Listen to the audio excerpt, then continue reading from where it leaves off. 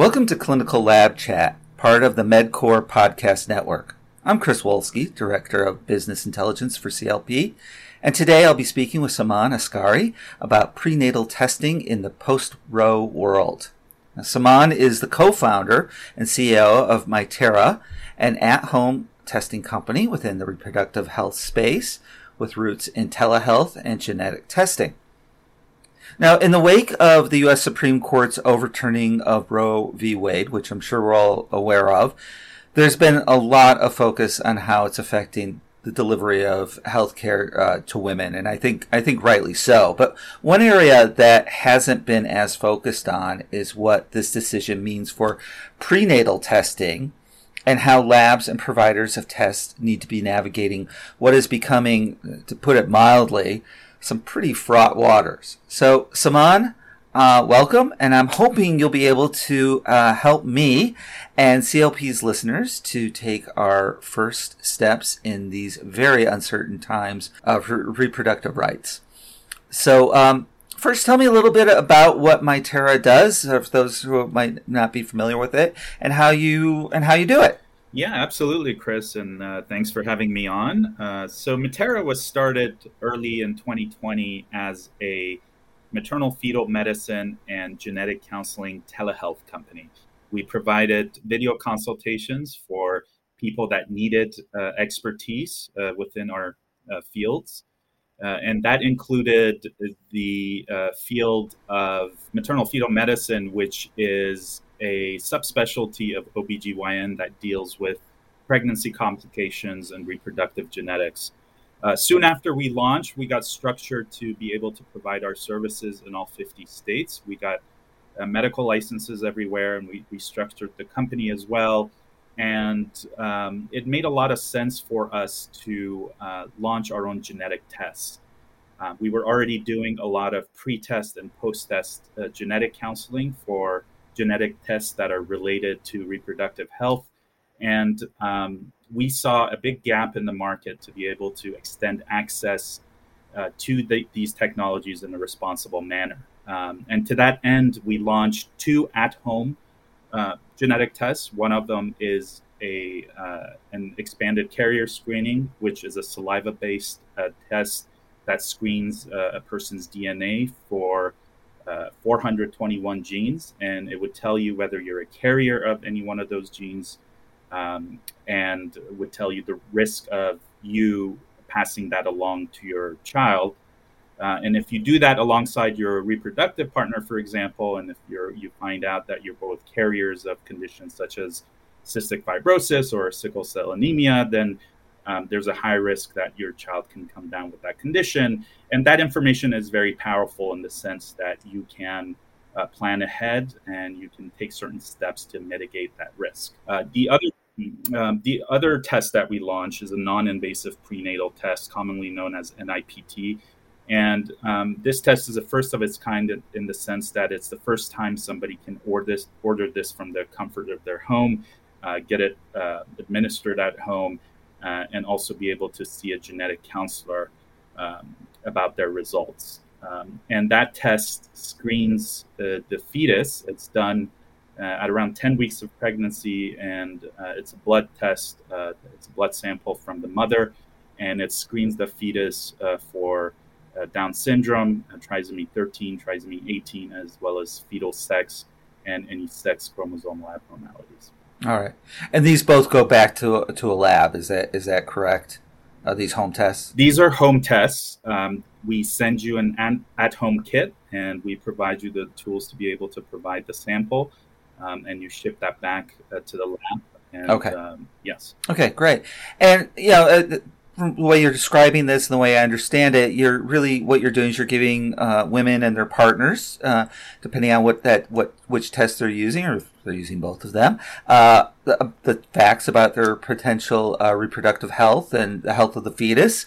And so you kind of touched on this a little bit, but can you kind of talk a little bit more about the benefits of having this knowledge? I mean, is this simply being able to make more informed decisions, which is always great, or is it about a broader issue, maybe, of having personal choice and autonomy about your reproductive health?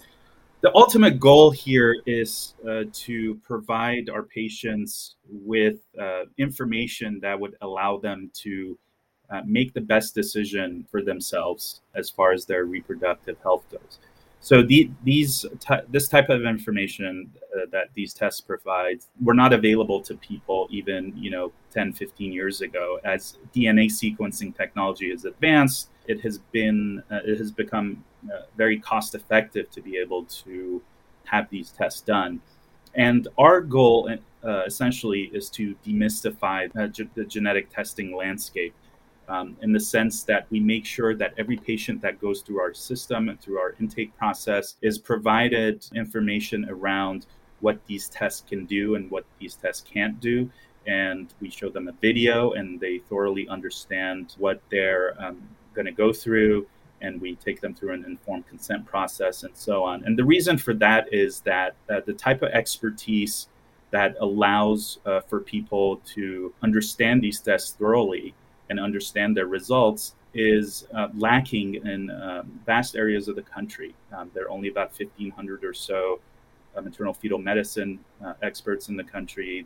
There's also a shortage of genetic counselors. So by using telehealth technologies, we've sort of centralized that expertise and are able to provide a process by which patients are responsibly taken through the process and get the most out of the results. Right. So you're also there's something that I'm also talked a lot about on the show and in our magazine and on our website about access. So this is also about access as well. You're giving people access, convenience, a lot of those things that come with a home testing regimen. Yes, correct. We are extending access to the expertise that we have in-house.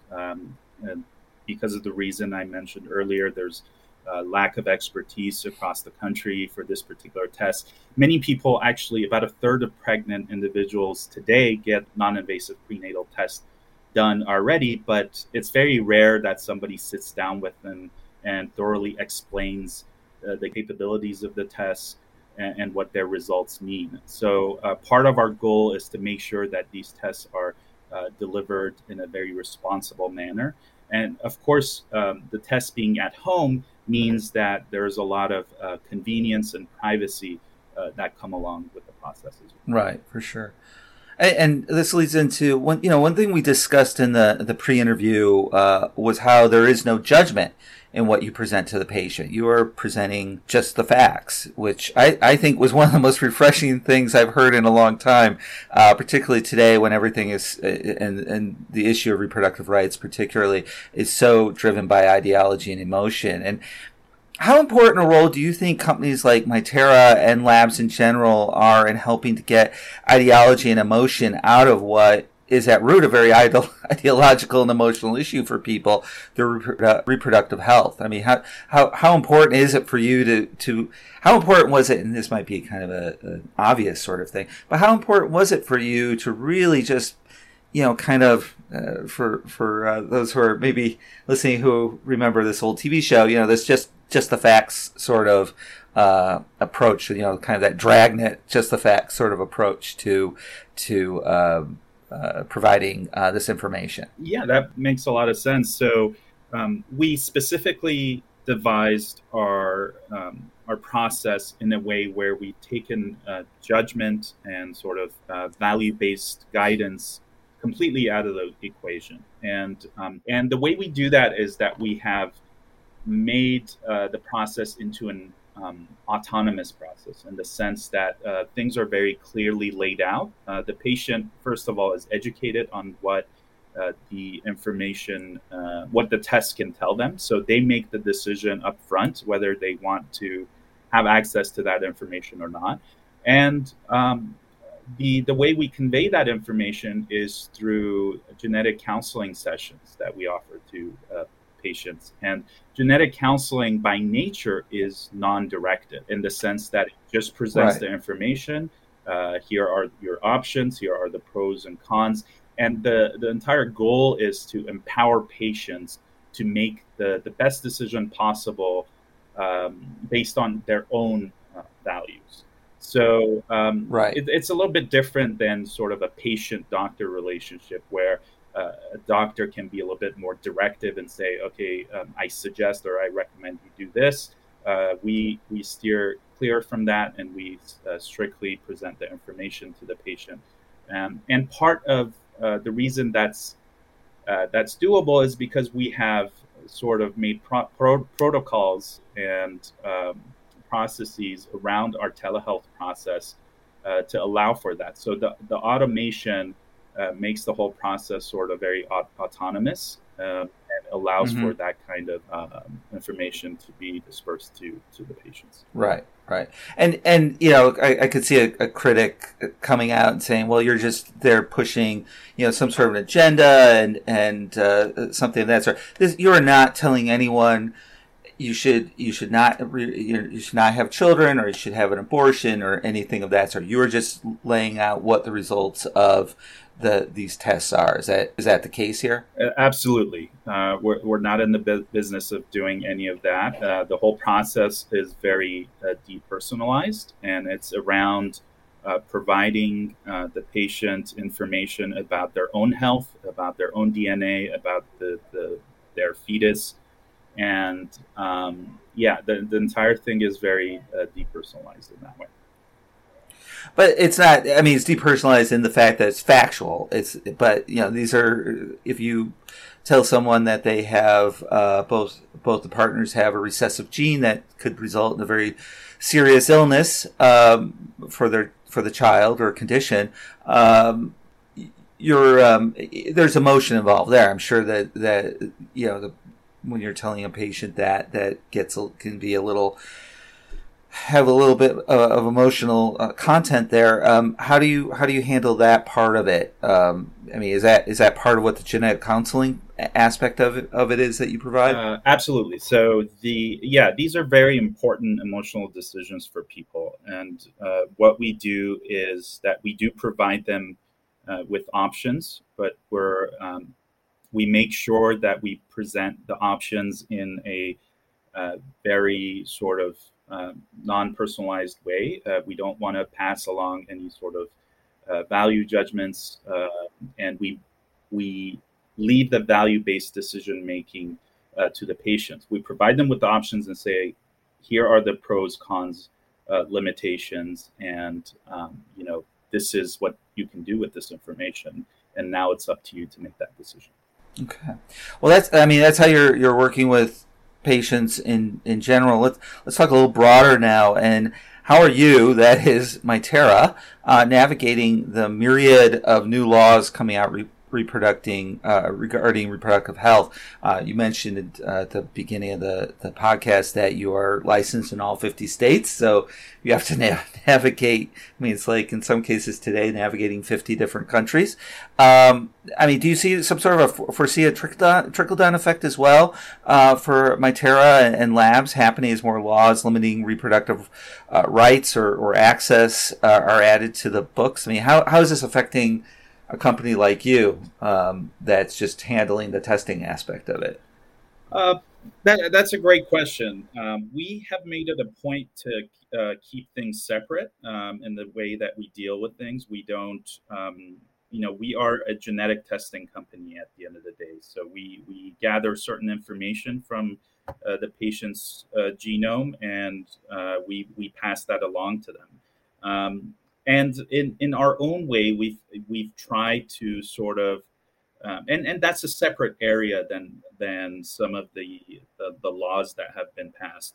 And then Right, yeah, sure. and in our own way, we've tried to sort of enable the patients and empower them through our process by allowing for more privacy and by allowing for more autonomy and convenience. And we feel like what we do is sort of even though it's related to a lot of the laws that have passed, but we see it as a separate practice of medicine where we Right. where we utilize certain technologies to, at the end of the day, give patients health information. Okay, sure. But I mean, it's interesting you're talking about the at-home aspect of this, and I know that's For that's becoming, I think, a big part of the debate, at least on, is this divide, the divide here. Do you see home prenatal testing and reproductive testing as critical to preserving that personal autonomy, that privacy that we've been touching on a little bit here? And do you think this might be I hate to, maybe this is an overly dramatic way of putting it, but kind of a bulwark against some of the, frankly, draconian laws that we've seen enacted or kind of coming up the road since the Roe v. Wade decision was overturned? Yeah, I think so. I think there's been a movement toward at-home care, and it's been spurred on by COVID, as we all know. Most people are not familiar with telehealth, and a lot of the visits to their doctor have been converted to telehealth. So this is sort of in line with a lot of that, and certainly the autonomy and the privacy and the access to technology that we've extended across the country is sort of a way for us to be able to empower patients to sort of overcome some of the limitations that have been placed on them. Now, obviously, at the end of the day, we don't want to step outside the bounds of the law, and we want to respect the patient's decision to undertake such testing in the first place. So it is all in the patient's hands, whether this is something that makes sense for them or not. Right. Okay. Well, unfortunately, we've reached the end of our time today. I do think we've covered some really fascinating ground, and I'm grateful that testing is still available for women and their partners to make informed, rational decisions that are right for them. So thanks, Saman, and the team at Mitera for providing that to women and their partners out there, and also thanks, Saman, for taking part in what I expect will be an ongoing discussion about reproductive rights in our country. So maybe you can come and join us again in the near future, and we can talk a little bit more about this as things become clearer, either for the positive or negative side of this. I also want to thank you, the laboratory audience, for listening, and look for more episodes of Clinical Lab Chat in the future, and visit us online at clpmag.com and on all the major social media platforms. Until next time. It was a pleasure, Chris. Thanks for having me on.